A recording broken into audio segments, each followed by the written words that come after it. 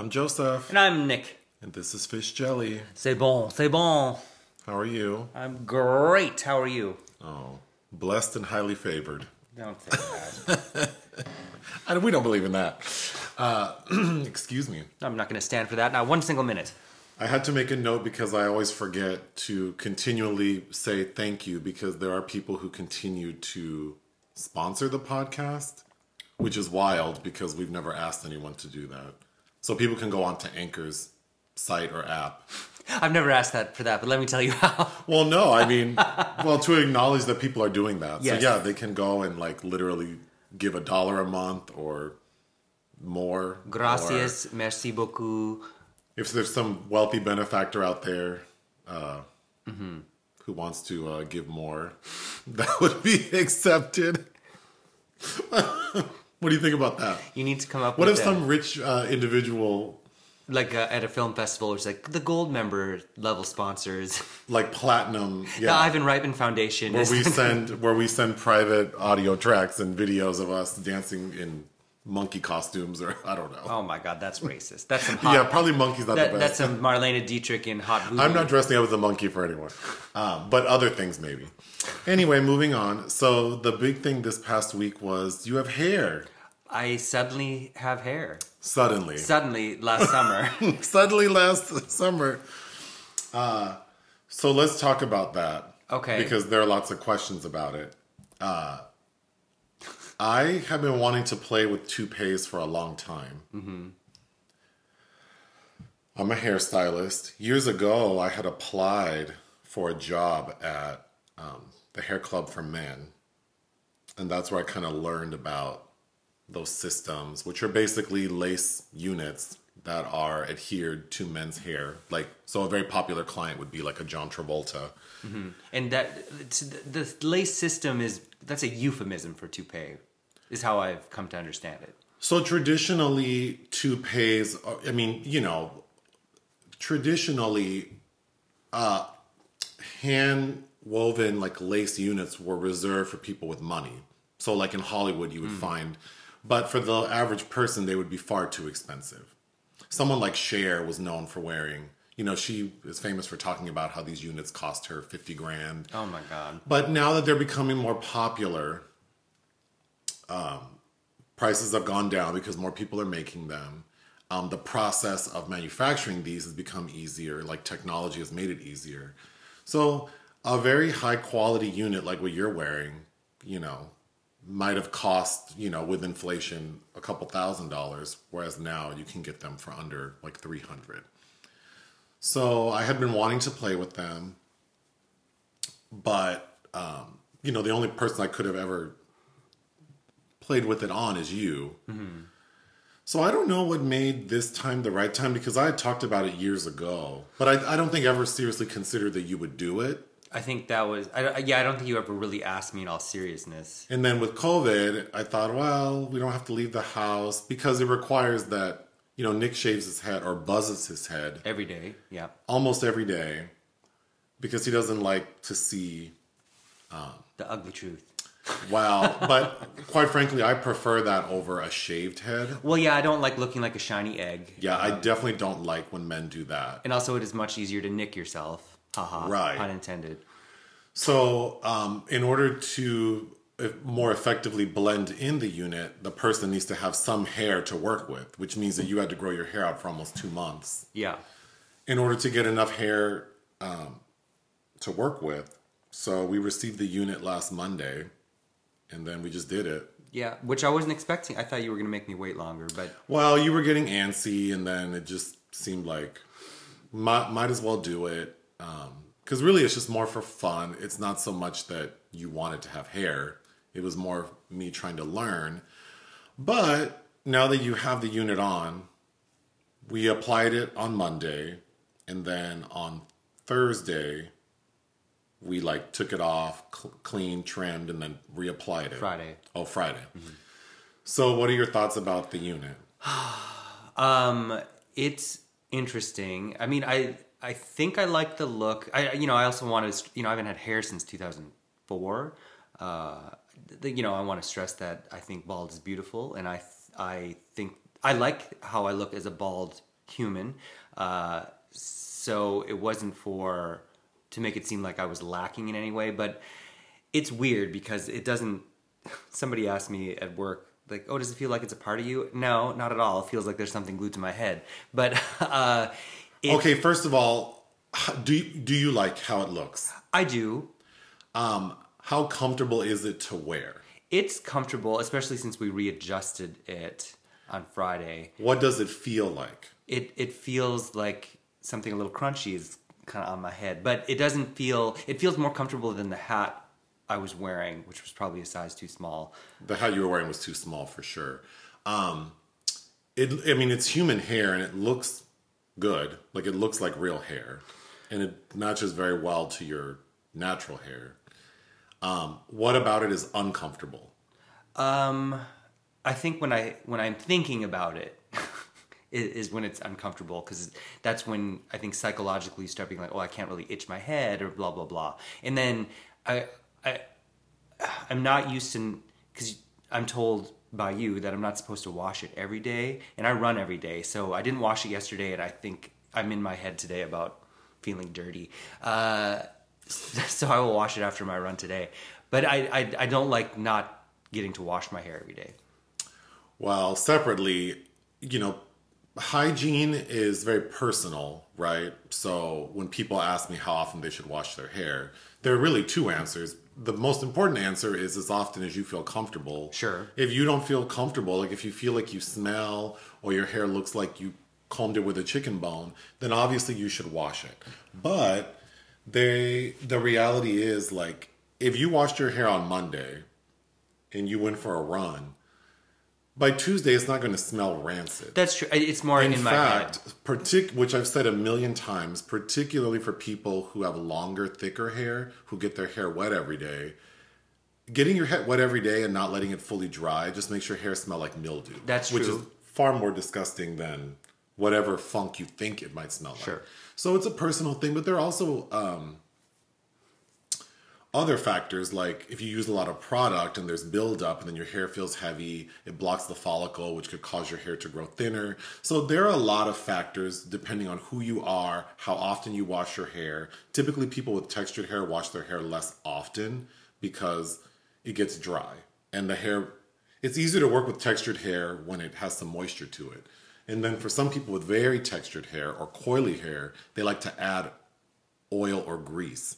So like how you see me grease my scalp because I have dry scalp.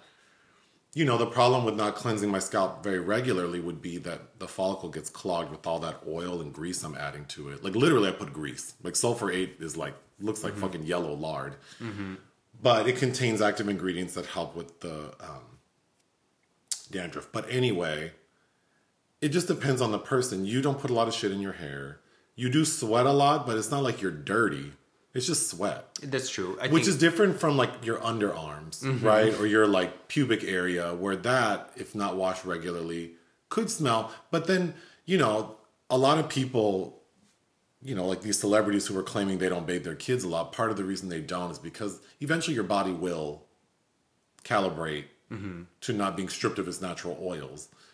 So, a person like me who doesn't ever wear deodorant doesn't really smell that strong, but it took a long time. Because the first few months was like, whoa, I can tell. But anyway, you were saying... I feel a little bit like Cinderella. Not that I was a spinster maid before, but that at the stroke of midnight, there's I'm going to turn back into what I am. So I'm trying to view this as an experience of almost like drag, like hair drag. It's just something to play with, and I don't know that I've had the opportunity to see if it really allows a part of my persona to come out that hasn't before or something like that. But well, my fear with anyone who would do this, but particularly knowing you, is that, but really to anyone, is like, if you're not comfortable with how you look and then you start using accessories and aids to alter your appearance, will you start to feel like it's necessary? I think that I'm glad that I'm doing this now rather than as like a 25-year-old where I would have felt you know, You hadn't become comfortable with as a your bald skin. man. Yeah, at the stage where I felt like I had to wear a hat every day. Yeah, at that point, it probably would have been a really bad idea. It would have to do been this. bad. And now, I also at the age I'm at now, comfort goes a long way. And as unobtrusive as this technically feels, it's still not just me and my bald Get head. up and go. Yeah. So that's something to get used to and think about. And I think the long-term plan is after I get back from Cannes, we're going to take this off, and because you wanted to play with it even longer. I would have liked your hair to be longer, and then I want to order a new unit and then play with it on longer hair. Because the thing is, with it being with my base hair being so short, there's really no margin for error. There's no margin for error, so like the lace, I mean, it has to be laid down perfectly. If it starts to lift, it'll be very obvious. So I don't like the feeling of that kind of But pressure. I'm a perfectionist when it comes to my work, and because, you know, I'm seeing my subject all the time, I'm being very picky about it. I think if I just saw, I mean, I clock people's hair wherever I go, but if I were a regular person just somewhere and saw you, I wouldn't look twice at your hair like, oh, there's something off about it. But because I did it and I keep looking at you, I find little things. But again, I think people should work with what they have. You certainly were comfortable in your own skin before this unit. But I think it's fun to play with your look. I think... Oh, yeah. For years I said I feel like the Kirsten Dunst character in Interview with the Vampire. You remember when she tries to cut her hair and she's dead, so she can't. Yeah, I felt like I've just really only been able to have this one way to look. Which is interesting. I mean, I think my look does change quite a bit because I'll have hair, then I won't. I'll shave my face, then I'll have a beard. But the reality is I usually only cut my hair. So having hair is easier than being buzzed. Mm-hmm. Because when I have a buzzed head, I line that shit up like every 3 days. Mm-hmm. And then because I like touch up the fade, then I have to work into my beard. So actually it takes a lot of work for me to have a buzzed head. But with the length my hair is now, I only touch it like once a week. The reason I end up cutting it off is because I do have issues with dermatitis and eczema, and I get really dry skin. It's really hard to like exfoliate my scalp when it's covered in hair. Mm-hmm. So it's really more for like I'm uncomfortable with hair because I can't cleanse my scalp the way I want to. And then with my beard, the same thing. Like the skin under my beard starts to get really flaky and dry. And so usually if you see me buzz my face and my head, it's because I was getting skin issues. Mm-hmm. But so sometimes the commentary will be like, oh, I made a change, but it's not because I want to look different. It's just I'm uncomfortable. But I think I prefer you without hair. But again, it's just like people who, I had a roommate in college who would wear a girdle. This was a male. He would wear a girdle and colored contacts, and he would wear underwear that had like a butt pad in it. And then he would wear shoes with lifts. So he would wear those shoes that have a heel, like an invisible heel kind of, and then he put the lift in them. So that he was like probably like 5'8", but then with his shit on, we'd be the same height. And that was definitely part of his like day-to-day. Like he was very regimented about how he presented himself, and it was difficult because he would only go out if he looked his best, as he thought. And then the problem becomes like that scene from I'ma Get You Sucker, where they bring home that lady and she takes off a leg. And her wig. I mean, that was him. It would be like you met a different person, which really, I learned very early on, like presenting myself in a way that isn't truly authentic is probably... But that can mean a lot of things too. It can mean a lot of things, but I just witnessed him. I mean, he would date a new person like every week. Yeah, because once you get down to the base of what you are, it's like, oh, that's not what I signed up for. That's not what I signed up for. And it's unfortunate because the base person is probably a more... who we are really is probably the best, like, resting version of ourselves. Mm-hmm. Like, that's probably what would work best for the people we connect with. Yeah. Because you don't have to work so hard to be something, right? Mm-hmm. So it was just unfortunate that, you know, we're not friends anymore. But you know, I feel like hair is a little different. I agree. I think like just how you want people color their hair or well, I feel like what I'm going through is like what a lot of women are familiar with, how they feel. I fully support units and extensions and wigs. I think if it's for fun or if it's for, maybe a transition, like if you're going through chemo or you're suffering from like situational alopecia or whatever, and it's just like something you're not equipped to deal with. Or if you just want to see how you look like with a different texture or color. Like, right. Or that. I think it's fun as long as a person's mental state is not like, this is the new me, and without this, I'm nothing. Sure. But we can move on. So you have hair. I don't know how long it'll last. I mean, it is a lot of work. It is a lot of work. But I think if you're enjoying it, then, it's worth the effort. Yeah. I think at a point it'll have to stop just because, it does require a lot of effort and we're both very busy. Mm-hmm. But I'm glad you are having fun with it. You did go out on Friday night. So how was that being around people with this thing on your head? I mean, I didn't talk to anybody I didn't already know. So the people that we knew that were there, it was very quickly in passing that they mentioned it. Yeah. So they probably already knew because of social media. And, true. right? Like no one was surprised. Like, you have hair? I guess not. Oh yeah, because I did post something. Yeah. No, we did have a fan come up. And I think they were trying to be very polite, but I noticed him like looking at your shit like I was like, I look, how people are looking at you at the side of their eye, and I'm like, oh, you're trying to look at my head. Oh. Wow. So yeah, it's awkward because I don't want to have to just have this statement all the time, like I'm not trying to be the most beautiful version of me is the bald man that. I think the best way to play it is you have like sort of how John Travolta has sort of quietly, many years ago just came out one day bald. Yeah. I think you have to do that. You have to do both. Yeah. You have to do both. That way it's like I'm not pretending. I'm not trying hiding. to fool anyone that I have hair. This is just like how some of y'all want to wear high heels or tight jeans or whatever, try a new cut of a shirt. Like having a little extra hair in your head is to me the same. And does it make I don't know that I feel like, oh, I'm better looking. If anything, I feel like I'm more concerned about maybe blending in too much, and I don't know. There's something glorious about sticking out as a bald person that I like as well. I love not having hair when I do have a buzzed head. It's just so freeing. It is. And there's something very, this is more emotional and psychological, but there's something very settling about knowing that I always look the same. Mm-hmm. Because some people who have to do their hair and, or if they wear makeup, require makeup to look their best, it's like, it's a big transition from when you wake up and your hair's a mess and you have no makeup to when you feel your best. Mm-hmm. And that, I think, takes its toll. I think so too. Because even for me, it's like with hair right now, every morning I get up and the first thing I do is go in the bathroom. And it's not like it requires a lot of effort, but I do feel like I have to do a little bit. But when I don't have hair, I feel like, I always look put together. But people, it's, just even the whole slap at the Oscars thing revolves around a bald head and people's commentary on it. And what was I going to say? I lost my train of thought. Well, moving on then, if it comes back to you, we can get back to it. But so we made a video for the Abercrombie and Fitch documentary White Hot, the rise and fall of A&F. And of course, any video that sort of pokes that like whiteness, and we get a lot of negative comments. Oh, we did? Yeah, but I delete them.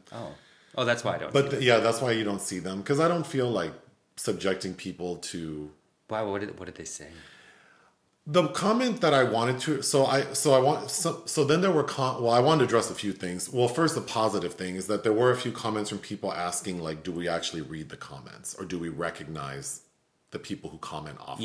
Yes. Like, I don't have the ability to respond to everything, because, there are, like, hundreds of comments on, like, I use the YouTube app on my phone to look at stats, and the dashboard only shows the first, like the three most recent comments. And So it's very hard for me to keep up. So then I have to actually like go into like the desktop version and look at the comments, which I do periodically, but there are just too many on any given day to read all of them. But I do recognize people who comment often, and I do heart a lot of things, which is me trying to acknowledge like I read your comment, and things that I don't heart are like either I didn't see it or I saw it and I don't like it, so I didn't heart it. But so there's that, and then you look at the videos themselves and see the comments. Yeah. So, or sometimes if it's a question that I can't answer, I will ask you, because a lot of times people will ask about like movie specific questions. So when they do, I do ask Nick if I see them. Well, usually comments that's where I find out I made an error. Right. Like- but then we got comments about like, why don't we respond to negative comments? And I don't do that because it's just like, I don't want to waste energy on negativity. Because to me, a criticism is not negative. Like if I misspoke or someone doesn't agree with me, I think that's interesting dialogue. Like that's conversation. Sure. So I don't delete those things because just because someone doesn't agree with me doesn't mean it's a bad comment. But so I don't respond because there's nothing to say. Like that's your opinion. Sometimes I agree with them. Maybe I was, maybe I did view something incorrectly, or I did or I made a mistake, or I could see this from a different angle, or maybe I wasn't sensitive, so I can't be mad at that.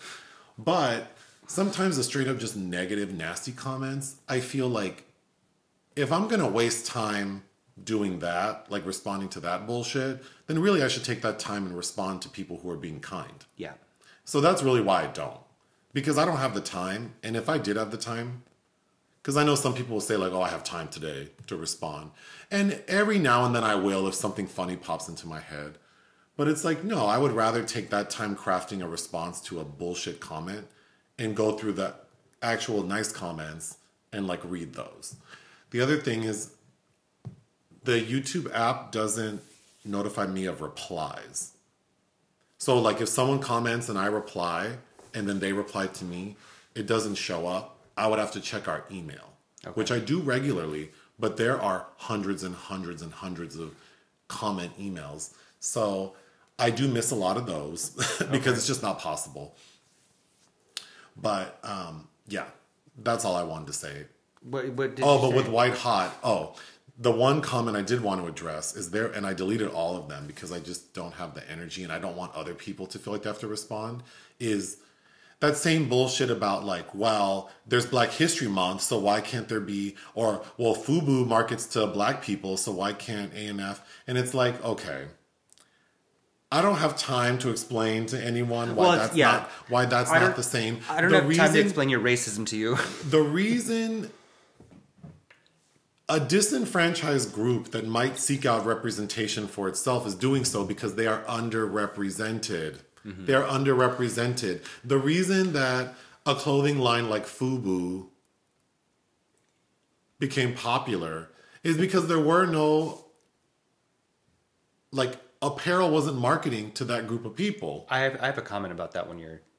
So the same with Black History Month, like... Well, or any ethnic group or any, like Autism Awareness Week or whatever the case may be, it's like we have to do these things because these groups are not getting the attention they need and deserve. Like, so you have to carve out a space. The implication is that everything around us, if we're in the United States, is driven towards like cisgendered, heterosexual, Christian Caucasoids. That's the world we live in. So if you don't fit into that mold, and men. So if you don't fit into that, then you have to find your own space. So bringing up FUBU or Black History Month. No, but I have a... Yeah, that's all bullshit and that should be deleted because it's just inane. But, in 10th grade... I refused to buy from Abercrombie & Fitch because I felt so alienated in those stores. And I was buying FUBU, but I didn't have the awareness to realize what that meant or looked like either. But I will say there was never a person of color that told me that made me feel like FUBU is not for you. Yes. If anything, the only people that told me FUBU is not for me were older white people. That's the other thing is that I've always said, like, POCs... any disenfranchised group, they don't have the same reaction that it seems like you get when you talk about whiteness in America. Like, if we just want to talk about FUBU, it's like, yeah, FUBU wasn't saying, like, for us, by us doesn't mean that you can't. Right. Right? Right. Like, no one is... It's just so outrageous. That's like self-love. That's like saying that you don't want to have somebody to have self-love. Like, disenfranchised groups trying to carve out a space for themselves are always inclusive. they're always welcoming of whomever wants to. So it is not the same. It is not the same. And well, because time and time again, you find out that these brands are like, oh, we don't want black people buying these boots or this champagne. right, and then come to find out that ANF was basically saying like, well, this is our version of who we want buying our shit. Mm-hmm. Tommy Hilfiger or countless brands, you know. And but it's not just about race. It's about body size and like whatever. I don't respond to that shit because I don't have the time for negativity, and I delete them and block people because I'm assuming anyone who watches our videos regularly, they do so because they just find us entertaining or they find you specifically informative. So it's like, but not above error.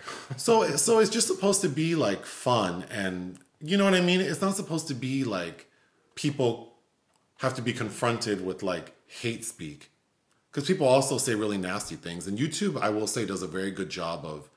So I get notified about hate speech, and then those comments get sequestered, and I have to acknowledge them. And YouTube even says, like, when I go to acknowledge them, like, are you sure you want to see these? Because they might contain... Damn. So I do appreciate that. Sure. And the algorithm, however they figured out, is pretty accurate. Because then you have to verify, like, yes, show me the hidden comments. And then they're usually like, faggot... it's usually something about black shit or faggots or... So I appreciate that, you know, it is a sensitive thing and it could be triggering for people. Or a lot of times it's about gender. If anytime we mention something about like gender or trans people, then you get a lot of negative comments. So I'm glad that those things get blocked. It does give me the ability to approve them. Sure. So that people could see them. And I usually don't do that. Almost always never. Because it's like... Who wants to be confronted with that?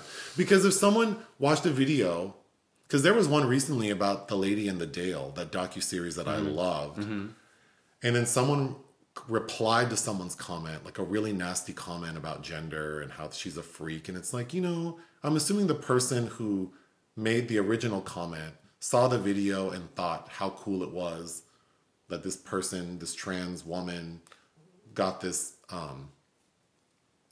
sort of attention, and they, you know, even though she was a criminal, she's kind of she is a remarkable person. And then you have these two homosexuals talking about her in a more positive light. And you can disagree. You can think that, no, this bitch was a fucking criminal. Why are you applauding her? But so fine, I can also agree with that. But to the person who said thank you for talking about her in a respectful way, it's like, why would I want to subject that person to someone being hateful? Because it was supposed to be a safe space. Yeah. You know what I mean?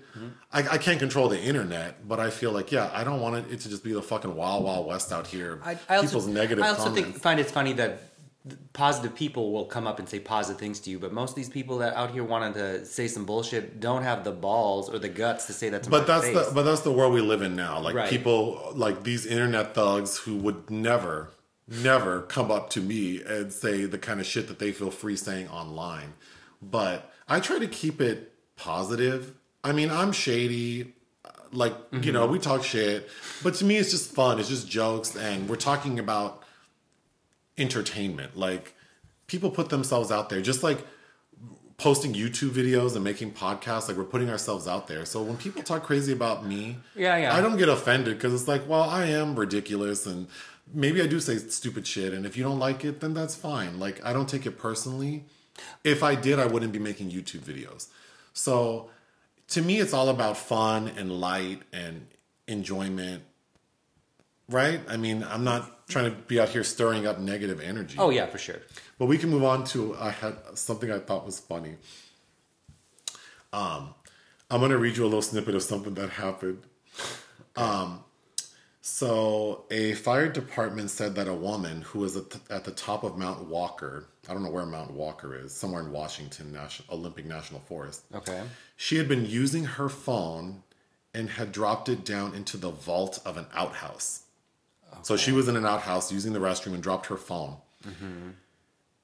After she disassembled the toilet in an attempt to get her phone, she used her dog's leashes to try to retrieve the phone and eventually used the leash to tie herself off as she reached for it. But that effort failed and she fell into the fucking outhouse hole head first. And the fire department had to get her ass out of there. So she was stuck in that She was stuck in that outhouse for some time. with the chemicals and the shit. With that caca-filled vault.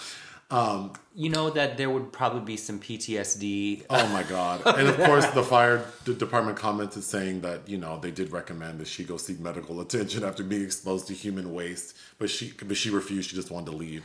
But Yeah, you don't know. Yeah. Get some hepatitis in there. can you imagine? I don't want to. So if you because I've thought about this, because every time I always have my phone, every time we go into a porta potty, wherever we are, I'm always like, what if I drop my phone in this fucking shit box?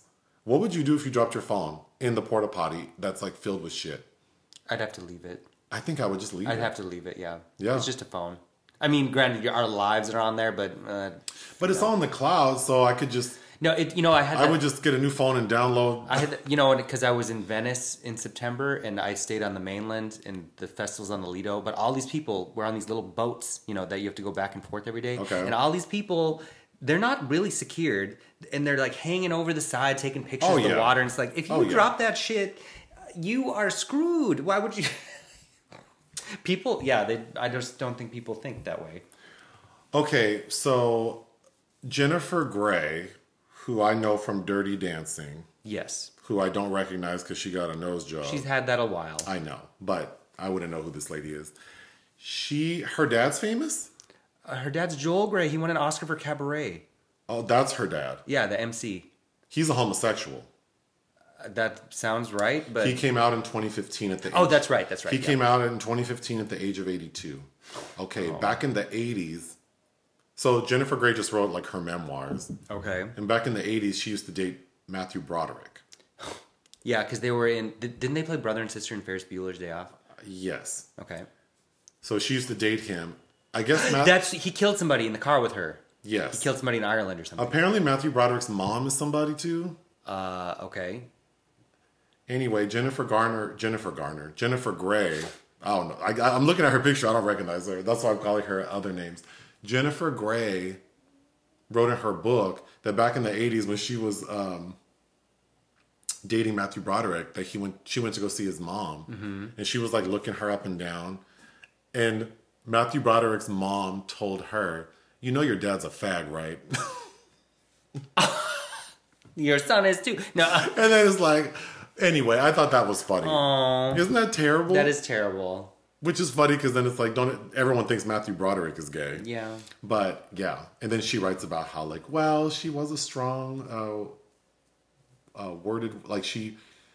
What was Jennifer Grey says that she would have referred to his mom as like a truth teller who liked to drop bombs. So it wasn't out of her character to talk like that. Oh, it's like what's her name from Arrested Development? What's Matthew Broderick's mother's name?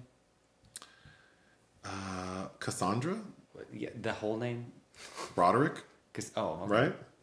I don't know. Anyway, I thought that was interesting. Something else I just read was, so Aziz Ansari is directing a movie called Being Mortal. That's and been Bill delayed, Murray is yeah. in it. And it's been delayed because of accusations made against Bill Murray for inappropriate behavior. Mm-hmm. And then I was reading that other people have accused him of that. Like Richard Dreyfuss and Lucy Liu. Lucy Liu very famously, yes. Yeah, so I know those two are... Well, is Richard Dreyfuss still alive? Yes. Oh, okay. Well, he stopped acting, right? No, I mean, the last thing I remember him in was in that Piranha remake, but... Well, I know they're sitting at home like, we tried to tell y'all, don't work with this fool. But Bill Murray seems difficult anyway. I know I recently watched that movie with...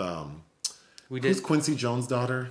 Rashida Jones. Rashida Jones, yeah. She's in a movie with Bill Murray. On the Rocks, Sofia Coppola directed. Which I didn't love. I didn't either. I mean, the Sofia Coppola Bill Murray movie to watch would be Lost in Translation, but... yeah.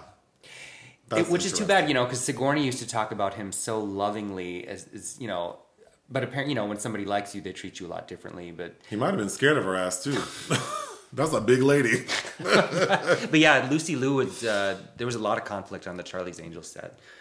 Well, I hope he gets himself together, because... Well, he's old. Well, but who knows what he did? Who knows what he did, but it was enough to shut down production. So. Right, so... Poor Aziz Ansari.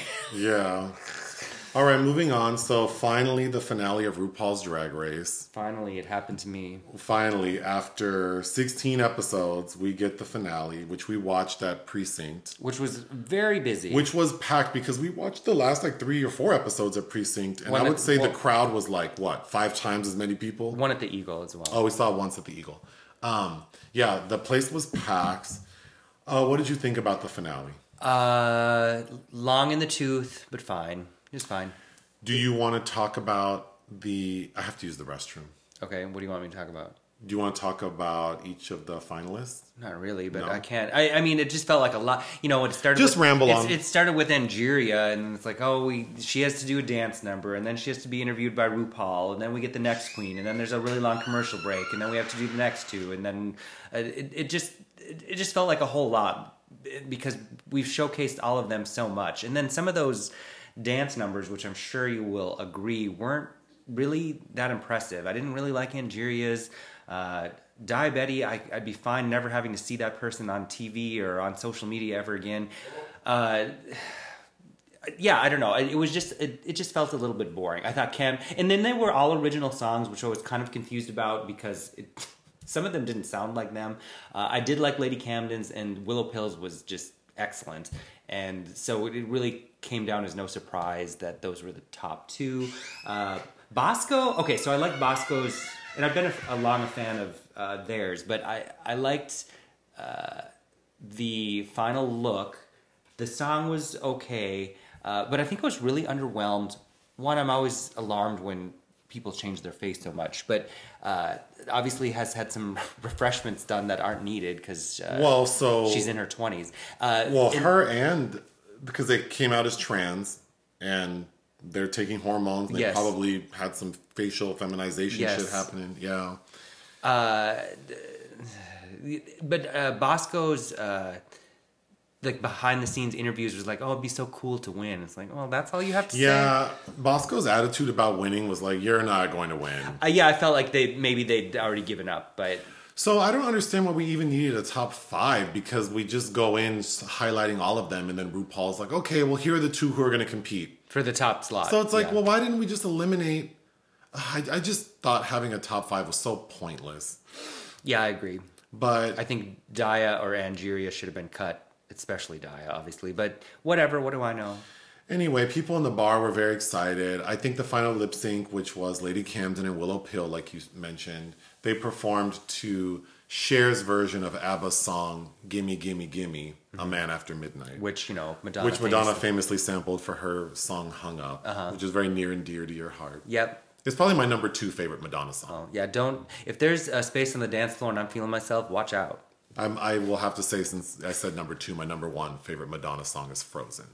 Although lately, I've been listening to Ray of Light a lot. Mm-hmm. Ray of Light, I love, yeah. That's a good one. I used to I had that taped on VHS, that music video. And I would practice running the mile to that song. Have you noticed that we talked about music, I think, week or the week before, but songs, that album came out in the early 90s, but, right? Or 95? 97, No, 97, late 90s. But yes, I was in college. But listening to music back when I didn't have a nice sound system versus like now, listening to it in my car or with my nice and all the things you hear. And all the things. Because I don't think I ever really liked Ray of Light. Really? I didn't dislike it, but it just wasn't. I don't think I realized how much I liked the beat. Mm-hmm. Yeah, until I played it in my car one day with a very nice sound system, like, cranked it up, and I was like, shit, I really like this song. Hung Up's my favorite song of hers, but Ray of Light is my favorite album. I think that's just a fantastic album. I would say Erotica is my favorite album, but Ray of Light's up there. Even the B-side tracks, Sky Fits Heaven, Shanti Shanti. Oh, God. But they lip sync. I think Lady Camden's a better performer, but Willow Pill knows how to, I wouldn't say she's a stunt queen, but she definitely knows how to I think because of her disabilities and her limitations, she's learned how to do a lot with a little. Yeah. And those kind of behaviors really resonate with RuPaul. Well, and these gay audiences, right? Like in the gay bar, they love a weird outfit or a reveal. And Lady Camden also had a reveal, but it was kind of like, no, the the same wig you had on earlier, and the outfit's kind of basic, but you know they both left with money, and they're both gonna be working drag queens. I like both. I like both of them. I really truly liked 4 of the top 5. And I really did like 4 of the 5. Yeah. But yeah, this is you can't sell me this diabetes redemption story. I don't care if the drama made it a more interesting season or whatever excuse you want to say. I don't need terrible people in my living room, and that's what she was, I felt, for. As I sit here in the living room. Okay, so moving on. There are no entries in the Sorry to This Man. So I incorrectly thought Richard Ayoade was Welsh because his first movie was shot in Wales. So in my mind, I just always thought that, but he's not. He's English. Oh, so we do have an entry. Okay, well, there you go. Okay, films released we didn't cover. Petite Maman. Oh, I wish you would have. Celine Sciamma's, I think, 5th film that played in Berlin 2021. It was on a lot of critics' best of year features for 2021, but it's just getting released this week. Hit the Road. Hit the Road by Jafar Panahi's son, Pana Panahi, which played in Directors Fortnight in Cannes last year. I think Kino Lorber is releasing it. I saw it at AFI. It was one of the bigger ones that I missed at Cannes last year, and it's a really interesting road movie. The Survivor. Yeah, so I saw this a long time ago, and it's a story about Harry Haft, a boxer who survived I think Auschwitz, in his time in New York afterwards. It stars Ben Foster and Vicky Krieps, directed by Barry Levinson. And I saw a very early screening of this, and it played at TIFF last year, and it's just getting released this weekend. It's okay. Notably, I saw a better Polish film called The Champion from 2020 about Teddy Pietraszkowski, who had a very similar story. Marvelous and the Black Hole. This was Sundance 2021. I remember going in with high expectations and not really liking it, so I didn't really press us having to watch it, directed by Kate Sang. And Polar Bear. Disney Plus is releasing a documentary narrated by Catherine Keener this weekend called Polar Bear, which I would watch it to listen to Catherine Keener, but ultimately we ran out of time. All right, movies you watch for fun. I didn't see any of these. Love Jones. Oh, I wish you were in the room when I had started it with Nia Long and I know the movie, and but Lorenz Tate. I didn't see. I've never seen it actually. I actually really liked it. It's a very kind of a simple love story about kind of being upfront about what you want, or you lose people. Imagine that. Well, I'm pretty upfront. It's set in Chicago. Liza Minnelli. No, go ahead. That's not a lie. I got you in here. Anyway. Well, I'm not going to do this on the Lord's Day. Go ahead. Don't try me. Don't try me. It was released on Criterion. And then the podcast ends. I'm going to throw these bananas across the room. I'm hungry, actually. Yes, it's a March addition to the Criterion Collection that I still have to review. So I finally watched that, so hopefully I'll write about it. But I did really like it. I was surprised to learn, this premiered at Sundance that year, and Theodore Witcher, the director, never directed another feature. Oh, wow. Which is surprising because this is so well crafted. It was also interesting watching it, realizing that Nia Long's character was written for Jada Pinkett. And I think Nia Long brings something a lot different and I think more well-rounded than I would have expected from Jada at that period. That's always tough because trying to imagine someone in a role is difficult sometimes. But I would pick Nia Long over Jada Pinkett. That it was intended for on any day of the. But you got to think Scream 2. I think Jada did Scream 2 that year. Anyway, yes, watch that. Zoot Suit.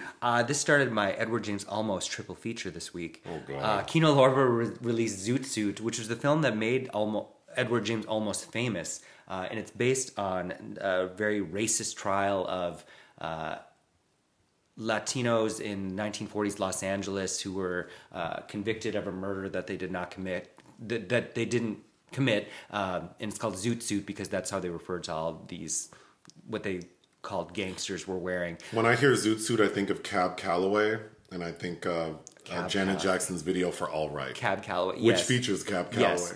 But Luis Valdez directed it, who went on to direct La Bamba. Oh. which was a favorite of mine as a child, because when we got cable, for whatever reason, that was on all the time. So poor Richie Valens. The Wonderful Ice Cream Suit. Yes, so Edward James Olmos is a very notable actor, and there's some major films of his that I hadn't seen. This is a major film of his, and he's a supporting role who's very funny. But it's directed by Stuart Gordon, who died at the beginning of the pandemic. Oh. Who's probably much better known for Reanimator and From Beyond, Castle Freak, blah blah blah. Oh, I really like a film he did with Stephen Ray, Stuck. Even though they made the Mina Suvari character white based on a true story, that was a black lady. Anyway, Stuart Gordon's The Wonderful Ice Cream Suit, which is based on a short story in a play written by Ray Bradbury, which is really interesting. These 5 guys each pitch in $20 for this vanilla ice cream suit that they each wear one night of the week. And it's also vanilla ice cream. That's what like they keep the calling color? it. Like the color. Oh. It's kind of got this resplendent luminescence about it. But it also stars Clifton Collins Jr., who back then was being credited as Clifton Gonzalez Gonzalez. And I didn't realize that was because his grandfather was a notable character actor, and that was his last movie, Pedro Gonzalez Gonzalez, who's best known for John Wayne's Rio Bravo. Who else is it? Oh, Esai Morales, who's very young and attractive in that. And I'm trying to think of who else. All of the casts are notable in that. But yeah, that was interesting. Stand and Deliver. Oh, I mean, you've heard of Stand and Deliver. Yes, of course. It's about the school. Yeah. Edward James Olmos' only Oscar-nominated role, and he's very good in it. I want to say Dustin Hoffman won for Rain Man that year, but I feel like Olmos gives the more interesting performance. Again, though, this was directed by Ramon Menendez, who I don't believe directed any other features, which is also shocking because this is pretty well done, especially for a first film, obviously based on a true story. Really good early role for Lou Diamond Phillips, and I think this was after La Bamba. Anyway, I really liked it, and that's all I have to say. And lastly, Portnoy's Complaint. Well, I just finished the book by Philip Roth, okay, which I think is a really interesting book because it's and even for me who's goyish, it's one long monologue that I thought was very funny and ends with because he's on the therapist chair, which the last line of the book is the therapist finally saying something like, okay, now we can begin therapy. And so the film, it's the only directorial effort of Ernest Lehman, who's an excellent writer. I mean, he adapted Who's Afraid of Virginia Woolf, West Side Story, wrote so many classic films, but this is the only film he actually directed. And he does somehow adapt this for the screen, but it's more interesting in print. And I almost wish that he had stayed true to the novel and maybe use flashbacks or something and to have that final punch. I don't really like Richard Benjamin as an on-screen presence, who's the lead, who was the age of Portnoy, like 33, 34, looks a lot older. He notably previously also starred in a Philip Roth adaptation, Goodbye Columbus. I just don't like him. And he was married to Paula Prentice, who I do like. I do like the women in it, which is my real reason for wanting to watch it, with Karen Black looking lovely as the woman that he thinks he's better than, and Lee Grant in old lady makeup as his mother. All right. Well, you have 5 minutes to get through this long list of projects of interest. 5 minutes? Why? Yep. So I'm just going to keep you on track. First is Isabelle Huppert is in something called EO. Yeah, so I didn't... When Cannes, we'll talk about Cannes in a second, but they announced, the eve before they announced... That's not on my list to talk about. It is. It says it right there, Cannes Most Anticipated. Oh, I didn't know that. Okay, well, there you go. So this will probably be a long episode. But when the eve of them announcing the Cannes selections, everybody's like, oh, David Lynch has a new movie, because basically they said some old dog is going to be on the croisette. And then, of course, it ended up being Jerzy Skolimowski, who for years I pronounced his name as Jerzy, but I think the actual pronunciation is Jerzy. You saw Jerzy Skolimowski's The Shout. What is EO? EO is his new project, and after Cannes announced it in the competition, it was revealed that Isabelle Huppert is starring in it. Cool. As the Countess, and it technically is a remake of Bresson's O Hussard Balthazar. All right, Reflections in a Dead Diamond. Don't rush me. It's not me. Time does not stand still. We have limitations. Okay, well, Reflections in a Dead Diamond is a new project from Helene Catet and Bruno Forzani, a Belgian directing duo who married. I've liked them since their first film, A Mare. I really like The Strange Color of Your Body's Tears. They interviewed Bruno Forzani, I think around the time that film came out. Yes, very much looking forward to that. Let the Bodies Sunbathe was their last film, which I also really liked. Horizon. Kevin Costner is directing his fourth movie, a Western. He's hot off the success of the series Yellowstone. It just blew my mind that he hasn't directed a movie since 2003's Open Range, and this is the only fourth movie, considering how beloved Dances with Wolves was. The Water Dancer. Nia DaCosta, who is the director of Candyman, the first black woman to direct a movie that made over 100 mil at the box office, she is adapting The Water Dancer, which was, of course, a big deal in Oprah's Book Club, blah, blah, blah. So that's a big deal for her. She also finished directing that movie, the sequel to Captain Marvel. Untitled, Michel Franco. Michel Franco, you've seen his film New Order, kind of the Mexican new wave of filmmakers. People tend to either love him or hate him. He's directing a movie in New York that's filming with Jessica Chastain and Peter Sarsgaard, which I'm sure will be good. Love Lies Bleeding. Rose Glass, whose first film was Saint Maud, which we reviewed and you really liked. Her new movie sounds really interesting, and Kristen Stewart is in it. La Cocina.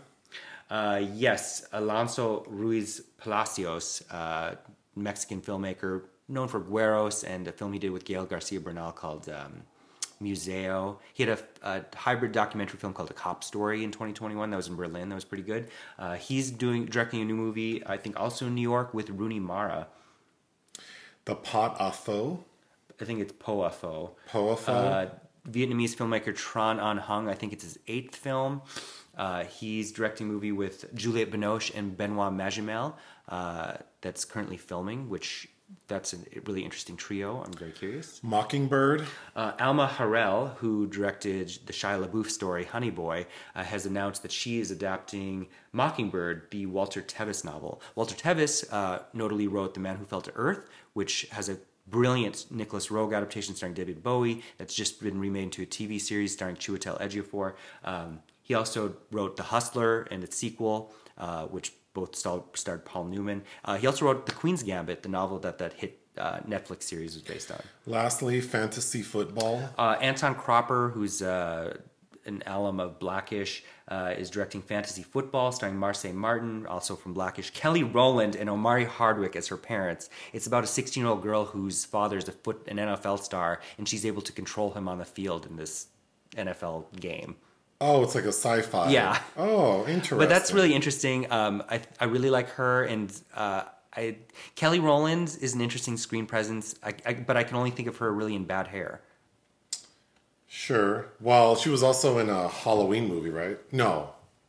Wasn't she in Halloween Resurrection? Because she uses the F slur in that movie. She's in Halloween Resurrection? That's why I remember her. With Busta?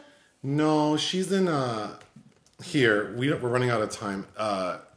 Moving on to the obituary section, we have 2 entries, unfortunately. Oh, yeah. The first is Robert Morse. Yeah, who I feel younger audiences are familiar with from Mad Men, which I've never seen Mad Men.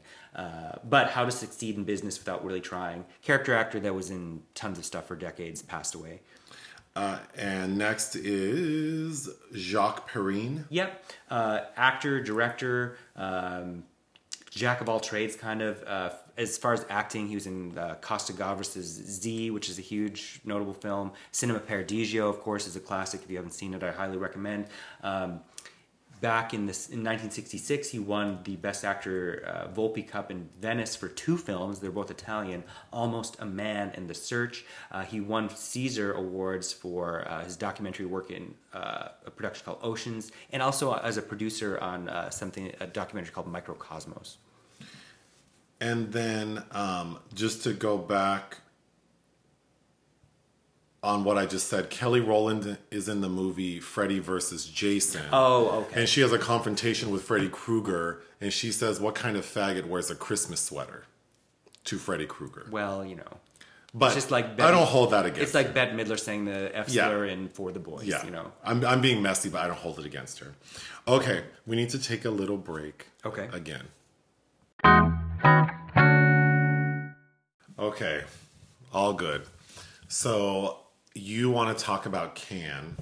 Yeah, they still no jury announced, but it seems that the entire program has finally been unleashed. Of course, I think right before we recorded last week, they had announced the first spate of competition titles, and then a day later was Director's Fortnight, and then Critics Week, and then there's always a few last-minute stragglers they add to the competition. So all of those things have finally been revealed.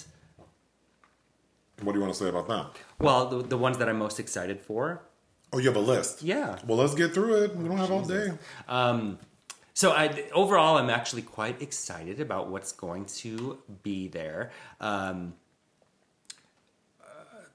Albert Serra, who's a Catalonian filmmaker who I quite liked. His last film, Liberté, is really something to be seen.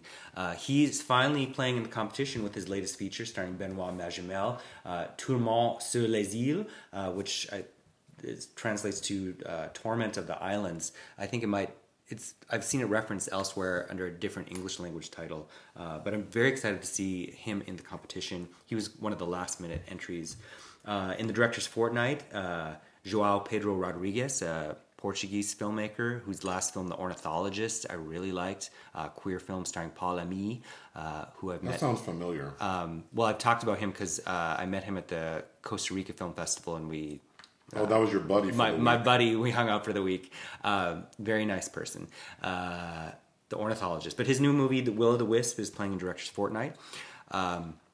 Next on my list, also opening the Director's Fortnight, is Scarlet, directed by Pietro Marcello, who I just finished reading the book that it's based on, a Russian novel called Scarlet Sails by Alexander Green, who is also credited under Alexander Grin, depending on the translation. It's one of his more famous novels. It's been adapted before. Marcello apparently focuses on the female character of this film and is freely adapting it, which he did by adapting Jack London with his last film, the name of which, Martin Eden. So yeah, very curious about that. But of course, this was pegged for competition in the predictions, but opening the Director's Fortnight is a pretty big distinction. So there's that. Also in Director's Fortnight, The Five Devils, directed by Leah Maisius, her second film after Ava, which I liked well enough. She also co-wrote a film I really didn't like, Paris 13th District, directed by Jacques Audiard. Her latest film sounds really interesting. Everybody thought that would show up in competition. It did not. Also in Director's Fortnight, One Fine Morning, directed by Mia Hansen-Løve, who I would have loved to see in the competition again. Her latest stars Léa Seydoux, but I'm excited just as well to see it in Director's Fortnight. In Un Certain Regard, I'm excited for The Silent Twins, which, based on a true story, that book of which I also just finished, directed by Agnieszka Smokzinska, starring Letitia Wright as one of those twins. Very interesting story. I'm curious to see what she does with it. Then I have, I guess this is my number 6 slot, Lucas Don't, a Belgian filmmaker whose last film was Girl, which premiered at Cannes in Un Certain Regard, about a trans ballet dancer that got a lot of flack because its lead star was cis, but also did receive a lot of awards recognition. But Lucas Don't, who's the youngest filmmaker in competition, his latest is called Close, and it's about two 13-year-old boys who start to have more than a friendship, it sounds like. Number 5, I have Decision to Leave from Park Chan-wook, a South Korean master whose latest is a mystery thriller, so very excited for that. Number 4 in the competition is Kelly Reichardt for the first time. I'm trying to think if I've made you watch any of Kelly Reichardt's films, but she's working once again with Michelle Williams in a film called Showing Up. Very excited for that. At number 3, we have EO, which I've already mentioned. You've seen one Jerzy Skolimowski film, which is The Shout, which I know you really liked. I think this is something like his 6th time playing competition. Very excited for that. He also wrote a new film that Polanski's filming right now that's pegged to be in Venice this coming year. Number 2, Claire Denis, for the second time in her career since her debut 1988 Chocolat, is finally invited back to play at Cannes in the competition. Usually she goes to Venice with The Stars at Noon, which I read this book by Dennis Johnson a couple years ago now, which I really liked. Stars Margaret Qualley and who's the final lead? Is it Joe Alwyn? It was supposed to be Pattinson, and then it was supposed to be Taron Egerton. And anyway, Claire Denis just finished filming this. She had a film premiere in competition of Berlin this year already, so she's been very busy. Very excited for this film. And the film I'm most excited for, Da-ba-da-da. Crimes of the Future. Oh, God. The latest The Nick Bell story. Well, I would only be so lucky. Starring Léa Seydoux and Kristen Stewart and Viggo Mortensen. It is the first feature directed by David Cronenberg since 2014's Maps to the Stars. Neon released a teaser trailer. Very excited for this. And then, just a commentary that Cannes has broken records because there's more than 4 women in the competition. One of those is a co-director slot. But I just can't see Valeria Bruni Tedeschi deserving to be in competition again over somebody like Mia Hansen-Løve or Lea Maisius. But what do I know? I don't. And I'm also not excited for somebody like Mario Martone, who I just saw in Venice, The King of Laughter, which I didn't like. Here he's got a new film already. He's the only Italian filmmaker in competition. There are things that I'm not enthusiastic about, but obviously a lot to see. Wow, that was a quality moment. So our secret film this week is related to the docuseries we reviewed, Captive Audience, The Real American, a real American Horror Story, which is about the Stainer family. They have 5 children, and there are 5 children in this family, and one of the sons, Stephen, was abducted and then returned 7 years later, and then the oldest son, Carrie, was convicted of murdering 4 women. In 1999, yeah. Later. So, this family has had some tragedy associated with it.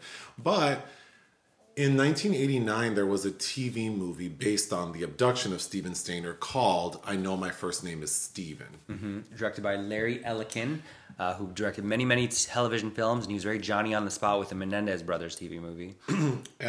This movie aired on NBC. It was a 2-night event, and we tried to watch it last week, but couldn't find it online without just, paying to stream it. So, of course, Nick...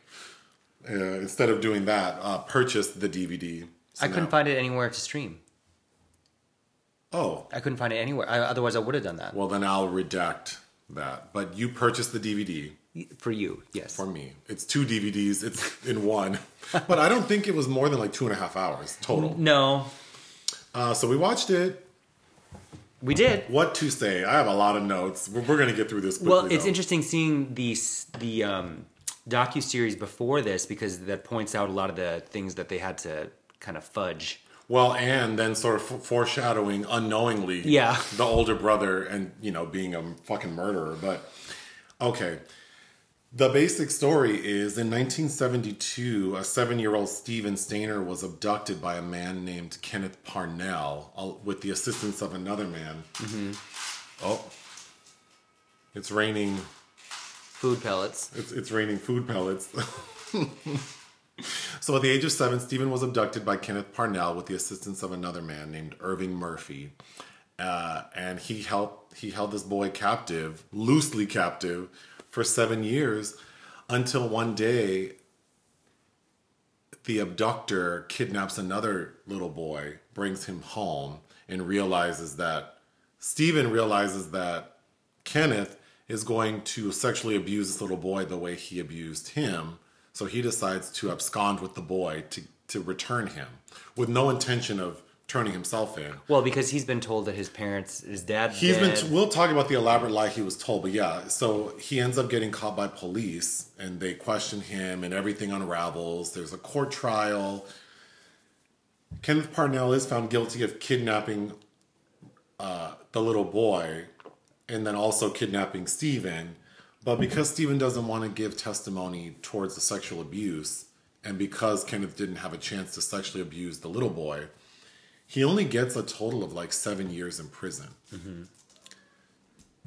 So we see that, the end. Yeah, well, and that his girlfriend is pregnant, and they're... Steven ends up getting a girlfriend and becomes pregnant.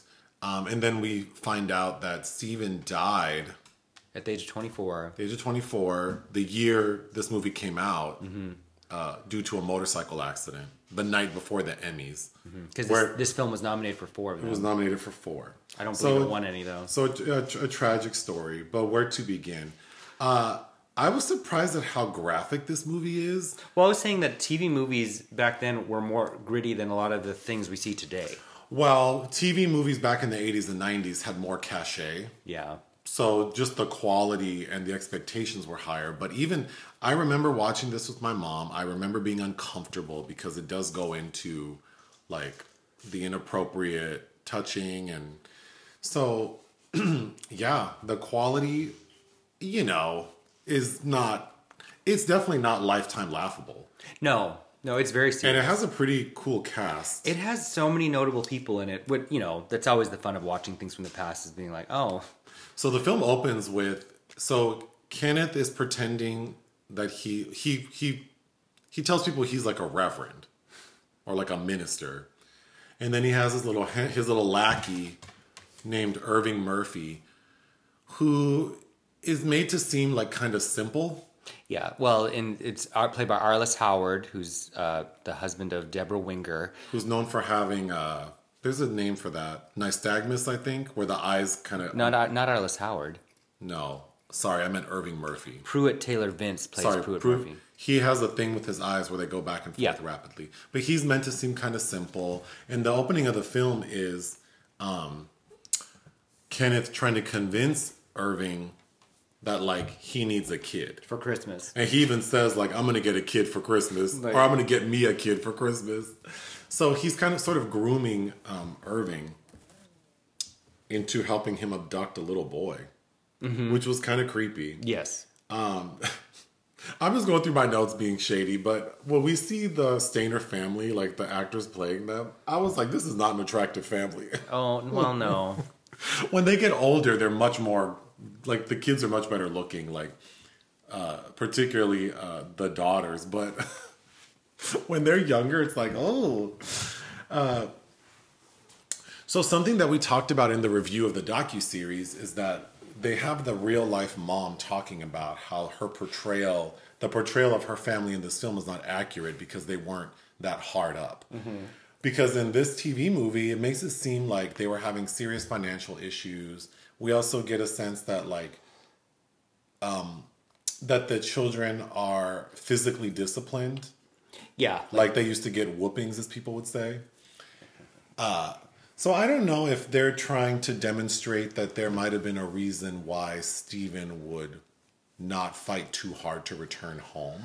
Like that the conditions under which he lived with Kenneth Parnell were more favorable than his home life. But that's sort of the feeling I got, and that's the impression we get from the mother watching the docuseries.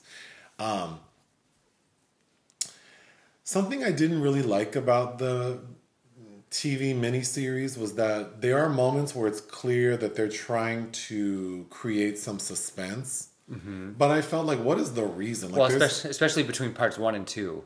Right. Well, because in part 1, after Steven goes missing, we see the family looking for him, and there's a scene where the dad and the older son are looking, and the son finds like a bloody, what he thinks body in a dumpster, and they're like, oh no. And then the dad says, oh, it's just like a bloody calf, like a cow. But it's like, we know Steven's not dead. We know he gets returned. And this but the family doesn't know. No, but as the audience, it just felt kind of like, I mean, you'd have to be totally ignorant to the story to think that this could be anything. Yeah. So we find out, of course, the police straight up ask the parents, like, did you kill your son? They have to take lie detectors. They have to take a lie detector test. And then the mom says, well, you need to check out my dad. Played by Ray Walston. Who's very like, fuck them kids. I don't care about those kids. Yeah. Oh, he's missing good. One less mouth to feed. So then he has to come in and give a lie detector test. But of course, the grandfather wasn't involved. So we also find out, which I don't remember, and this wasn't mentioned in the docu-series, is that the cops secure a psychic. Yeah, that's interesting. And in the TV movie, so in the docu-series, the screenwriter talks about how they had to sort of embellish and make concessions because they have to make it, suitable for TV, which means sensational. So I don't know if this was actually done, but we see a psychic get called in, and the psychic actually takes law enforcement to a location. And then the mom is like, oh, well, my dad lives over here and Steven is often over here. And she's like, okay, well, and the psychic didn't know that, but she's like, well, I'm getting a really strong presence. Come to find out, the first house Kenneth Parnell took Steven to when he abducted him was only 100 yards away from the grandfather's house. So that's kind of creepy that the psychic did take them to where he was. They just assumed that it can't be the grandfather. When Kenneth abducts his son and realizes like he needs to sort of like go incognito, they color Steven's hair and then he changes his name to Dennis. But here begins sort of like a series of really bad wigs and there's a lot of bad hair in this movie. So the movie says that the way Kenneth convinced Steven that he's never going to go home is he tells him, he funnels information from Steven that, oh, your parents were having financial difficulties? Well, they can't afford to take care of you. So that's why they're giving you up. And then one day he says, oh, I was able to adopt you. And then he says, oh, your dad had a heart attack and died. Your mom moved. She doesn't even live in the house. I don't have her address. All of your siblings were sent off to different foster homes or whatever. So it's just you and I, kid. We also find out that Irving, the man who assisted Kenneth in kidnapping Steven, was only there for the kidnapping. He didn't follow them for the 7 years, which I already knew that. But I didn't know that, or I don't remember, they don't mention it in the docuseries, that Irving had to financially support Kenneth for a while. Yeah. Which I was like, okay. Kenneth also brings Steven a dog named Queenie, which made me think of Crooklyn. Queenie. Queenie. Not without my baby. So there's that. There's a funny scene where, like, the cops, Kenneth is kind of feeling the heat, so he decides he has to leave wherever he is, and he goes to buy a new car. But he had drugged Steven, so Steven was passed out in the back of this car. When he goes to a used car dealership to buy a new car and trades in the old one, and then it's like, did the salesperson not check the car before he bought it from this man, like traded it in? And did he not see this man carry an unconscious boy because we see him carrying an unconscious boy. But then it just made me think there are several moments in this film that depict like how a lot of this shit, and then I'm just going to go off on a rant about how so much shit happens under our noses. And it's like people aren't being observant. And now in like 2022, everyone is so obsessed with their privacy and like not wanting anyone to have access to anything. But it's like, our neighbors, there's something funny going on over there because I see them multiple times a day walking out to the front. And it's just like, watch us find out one day that they're doing some wild shit in there. But there's no protocol to call out weird shit, right? Because I don't want to be like that fucking neighbor who's like calling on my immigrant neighbor, like saying they have a bomb over there. You know what I mean? Like it's just not something that we do. But then there's so much shit that happens under everyone's noses. And because everyone thinks like you're not supposed to be in anyone's business, or like, we just moved into this nice area with these neighbors and we have met everyone, well, except one. But it was very like, hi, my name is, and then that's it. Like, just the way our homes are situated, everyone just kind of pulls into their garage. And then, of course, we enter our home through our garage. So we never see anyone. The only time we actually see people is when we take our garbage out to the street. What a metaphor. Yeah. So I just feel like so much shit happens. And when you look back, it's like there are so many signs. There would have been so many ways. There's a scene where, so now Steven, who's being called Dennis, is in school. and he's acting weird. So the teacher sort of tells the school counselor. counselor, and the counselor calls Dennis in, Played by Barbara Tarbuck. and Dennis tells her, Dennis/Steven tells her, He's not my real dad. he's not my real dad. And the counselor, because, you know, she's short on time, probably overworked, is like, well, no, I understand you think that because he's your adopted dad. And Dennis believes that. And she's like, just forget about your past life. Okay. So he tells her everything that's happened, and she doesn't, the way he's saying it, he's not articulating it in like, I've been abducted. And then the counselor doesn't have the bandwidth to dig in. So it's just like, geez, there was in the docuseries, you hear like a school teacher and students kind of get emotional thinking like, how could we not have known? And it's like, well, yeah, how would I know? Well, they also didn't talk in the docuseries about how he molested some of his friends in that town. Yeah, and because in the TV series they do show that he well, they also highlight that he had a criminal record where he did molest other boys and attempted to molest Steven/Dennis's friends. Played by Stephen Dorff. Yeah.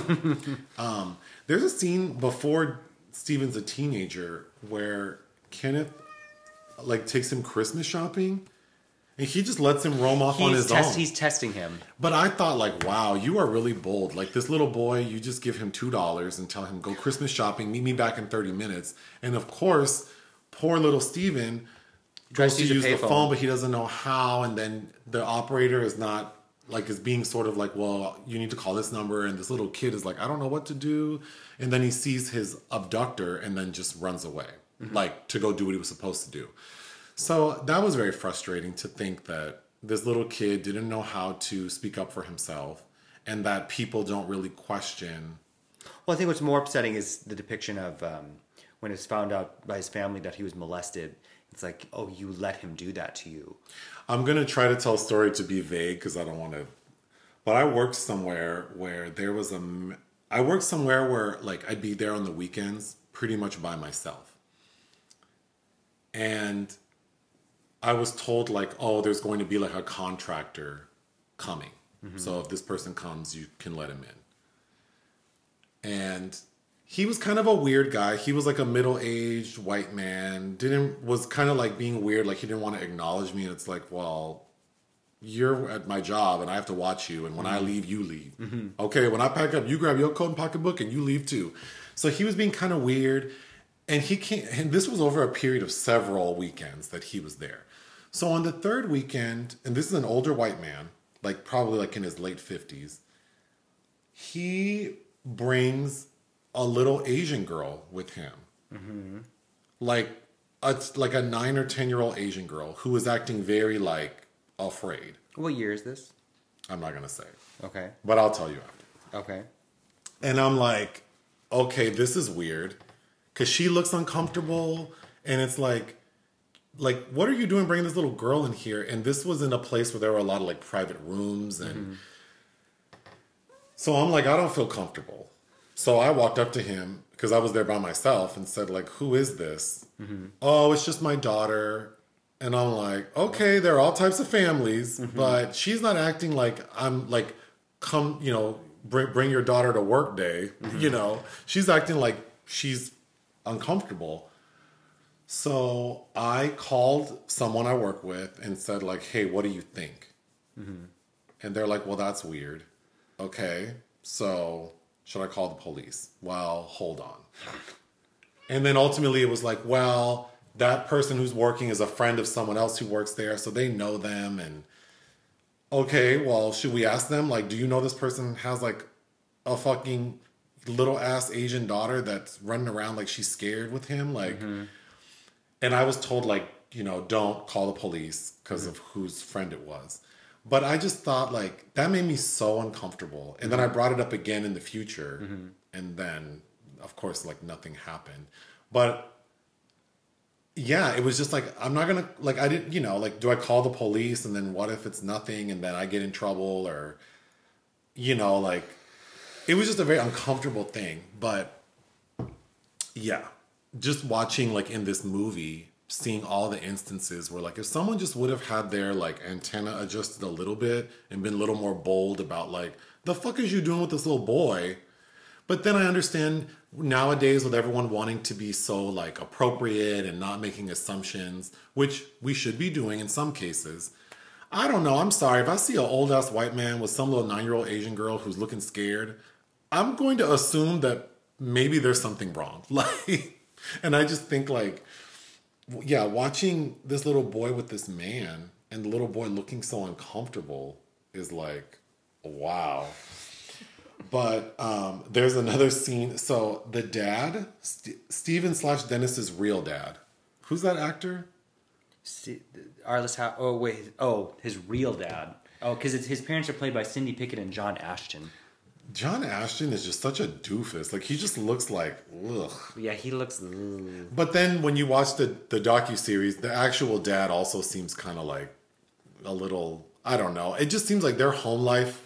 My complaint about the docuseries was these people are not willing to give us anything about their private lives. Right. That might have that might influence why, or might give us insight into why Steven was not more aggressive about trying to get back home. Mm-hmm. But there's a scene where the dad is like painting the garage and Steven had written his name on the garage. Which was, the movie sets it up where he was going to be punished for that coming home that day. Right. But now it's become a symbol of like his return. Mm-hmm. So after after much time has passed, the dad is painting the garage and you can see that he's like painting around. Mm-hmm. But then the older brother, Carrie, is like, oh, I'm going to help, and grabs the paintbrush and is about to paint over Steven's name, and the dad loses it. Mm-hmm. I thought that scene was really campy. It was. And then that is it Carrie, the older brother? Yeah. The actor that plays him as a teenager, I thought looked just like Laurie Holden. Yeah. He's like, a handsome kid, but he looks like that lady. Yeah. I thought the creepiest scene,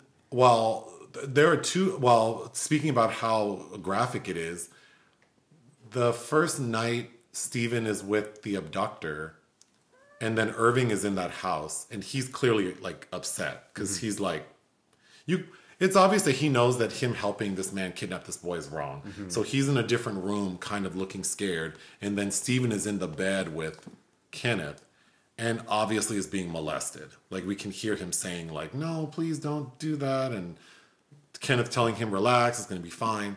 That made me very uncomfortable. And then there's a scene when when Steven is like 9 years old and he's already taken up smoking. Let me tell y'all something. You have never seen more smoking in a movie than in this movie. Certainly not anything made since like 1953. Like it's just nothing. Especially because now, after Sigourney Weaver and Avatar, smoking in a movie dictates that it has to be rated R. Wow, nothing but smoking. But anyway, 9-year-old Steven is sitting in the hotel room smoking. And Kenneth brings home this woman. And they're in like one room. There's no privacy. And they start having sex. And then they make the kid come in the bed. And then they make the kid come and join them. And then Steven does say later on that he had sex then. So it's like, that was really upsetting. Yeah. Then... I wanted to add that when Steven talks to the counselor and the counselor rebuffs him, like blows him off, then the next scene is Steven is at home late at night and while Kenneth is sleeping and sneaks out with his dog and is like roaming around downtown, and this group of teenagers are like bothering him. Mm-hmm. And they say, oh, your daddy's going to be so mad, he's going to whip you. And then he's a little kid, so he thinks like, oh, they know. Mm-hmm. So then he runs back home. That was frustrating to see.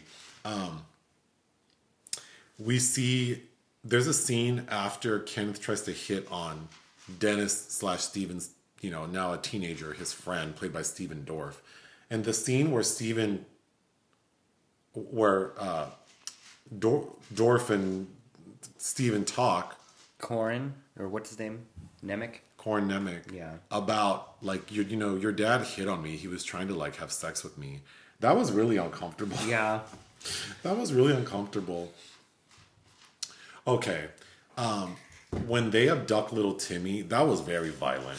Like Jesus, in broad daylight. He finds this other kid to help one of Steven's friends. Yeah. He commissions one of Steven's high school friends to help him abduct this Timmy boy. It was very violent. Then when The scene where Steven tries to leave with Timmy was kind of funny because it's like a foggy, dusky night and they're stumbling around. It was very like they're trying to make it like a horror film. Well, yeah, and then every car coming they think is Kenneth. But then it's like we already know he's going to get found, so it's not very... Well, we know Kenneth is working a shift. And we know he's working the graveyard shift. Okay, so I think the movie kind of... I think it has waves. Yeah. I think the final, like, 30 minutes is kind of whack. Yeah. It's just kind of well, dull. that's where they took more liberties and... Yeah, but I think at the point where Steven comes home, I think that was the most interesting part of the story. I don't need to hear about the sexual abuse. Like, I don't need those lascivious details. I was really more concerned with how he is reacclimating because he talks a lot about, like, you want me to be like this kid, but I spent 7 years defending for myself. And it's clear that he doesn't want to be told what to do. Well, and it's clear that he really needed therapy, which he did not. The father was... The docuseries does a better job. In the TV movie, they don't explain it, but in the docuseries, they explain that the dad was vehemently against therapy. And he needed that. He was an alcoholic. The first night Steven's at home, they say like, oh, you can sleep in your brother's room. But then the brother comes home unexpectedly. So Steven's like, no, I'll sleep on the couch. No, we insist. And he's like, I've slept in a lot worse places. Mm-hmm. I thought that was hard to hear. Mm-hmm. Like, this poor kid. Well, and just trying to parent somebody that's kind of been so traumatized at that point. They weren't, they didn't know how to handle him either. Speaking of unnecessary buildup, then there's this buildup to the sexual abuse. But I thought with these nude pictures of Steven that Kenneth had and then the police, I felt like to the audience, I didn't need the buildup because we already know he was abused. We witnessed it twice, like in part one. So then in part two, when they're trying to allude to it and have this build up with the cops saying like, well, you need to tell us if he did. It's like, well, I know that's part of the story that he was reluctant and ultimately his unwillingness to really go into detail is what allowed Kenneth Parnell to get a very short prison sentence. But yeah, I don't know. There's also a scene in high school after it's been announced that, you know, Steven returns and that he was sexually abused. Now all the boys in high school are picking on him like he's a queer, and there's a ubiquitous or obligatory locker room shower scene, and you know, that was kind of hard to watch. There's a scene where they're trying to demonstrate that Steven doesn't feel at home, because at first his mom says your dog can't sleep in the house. She's got to stay in the garage. And she's like, well, my dog sleeps in the garage, I sleep in the garage. And then the mom says, well, I guess we'll have to make room for the 8 of us. Like, yeah, bitch, like, I'm your kid. I used to live here until you let someone abduct me. Like, well, let someone. Well, hey, you know, I don't have children, but it would be a scary thing to me to let my kids. I mean, he's 7 years old walking home by himself. That was 1972. That was normal. I don't think my mom ever let us come home alone. Yeah, but by then it was the mid 80s. When I was a kid. Yeah. Yeah, sure. This is the early 70s. Yeah, but they lived in a small town, so I guess yeah, that too. They felt safer. I lived in, you know, a big city, so maybe that's why my mom was like under no circumstances. Oh yeah, like how many you hear about communities where it's like we don't lock the doors here. It's like what? But when there's one scene where they're trying to show that he doesn't feel welcome at home because he comes home with the dog after it's been raining, and the dog sort of shakes off the water and covers the entire house with like the living room where everybody's stationed. The living room where everyone's sitting, and it looks like the dog is covered in like crude oil. Yeah. Like, what is this?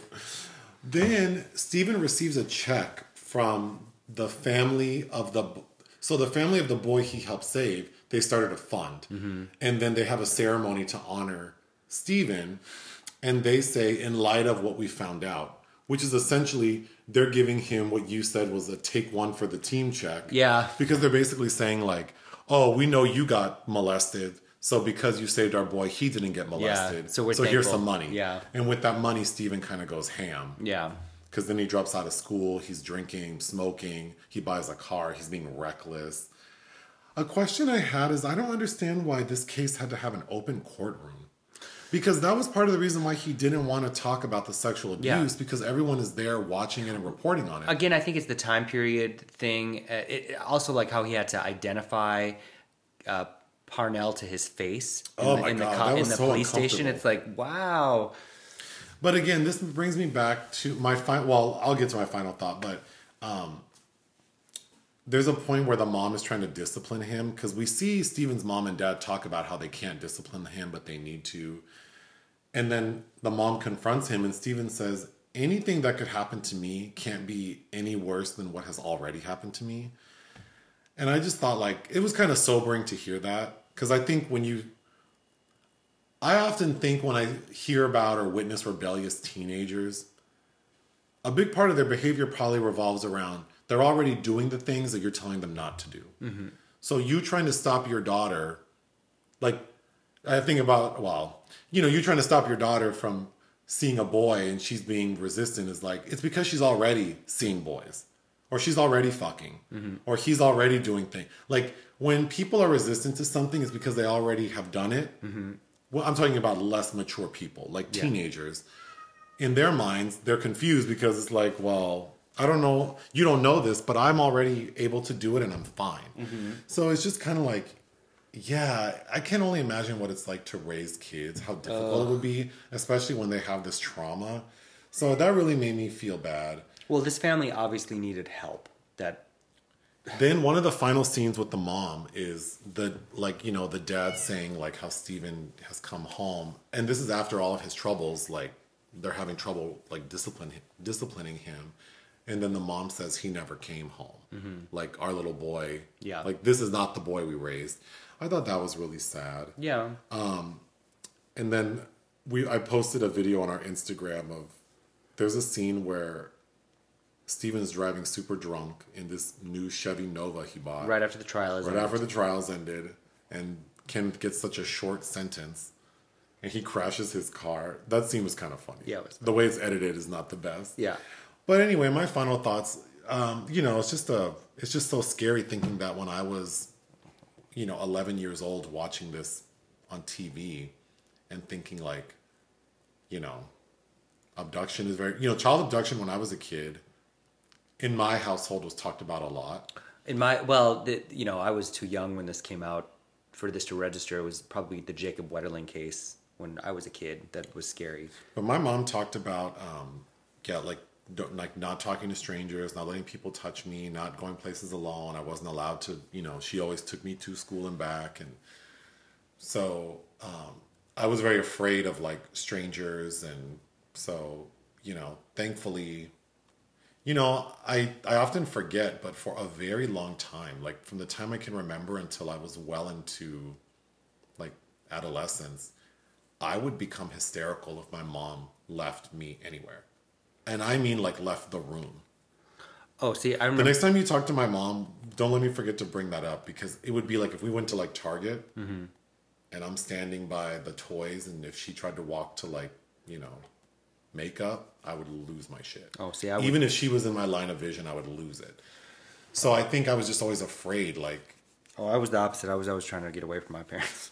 Yeah, and then one time Let me duck out of here. One time I got like walked like detached from her at the Fox Hills Mall. Detached. And I remember like I was traumatized by that. I was so afraid.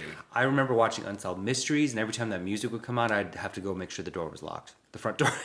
Oh, yeah. Yeah. Like, and then growing up in LA and there being so much commotion all the time. Well, the Night Hunter, Well, and then growing up in South LA where it's like you hear gunshots, you hear helicopters and sirens, and everyone has bars on their windows, and going outside at night for sure was not a thing.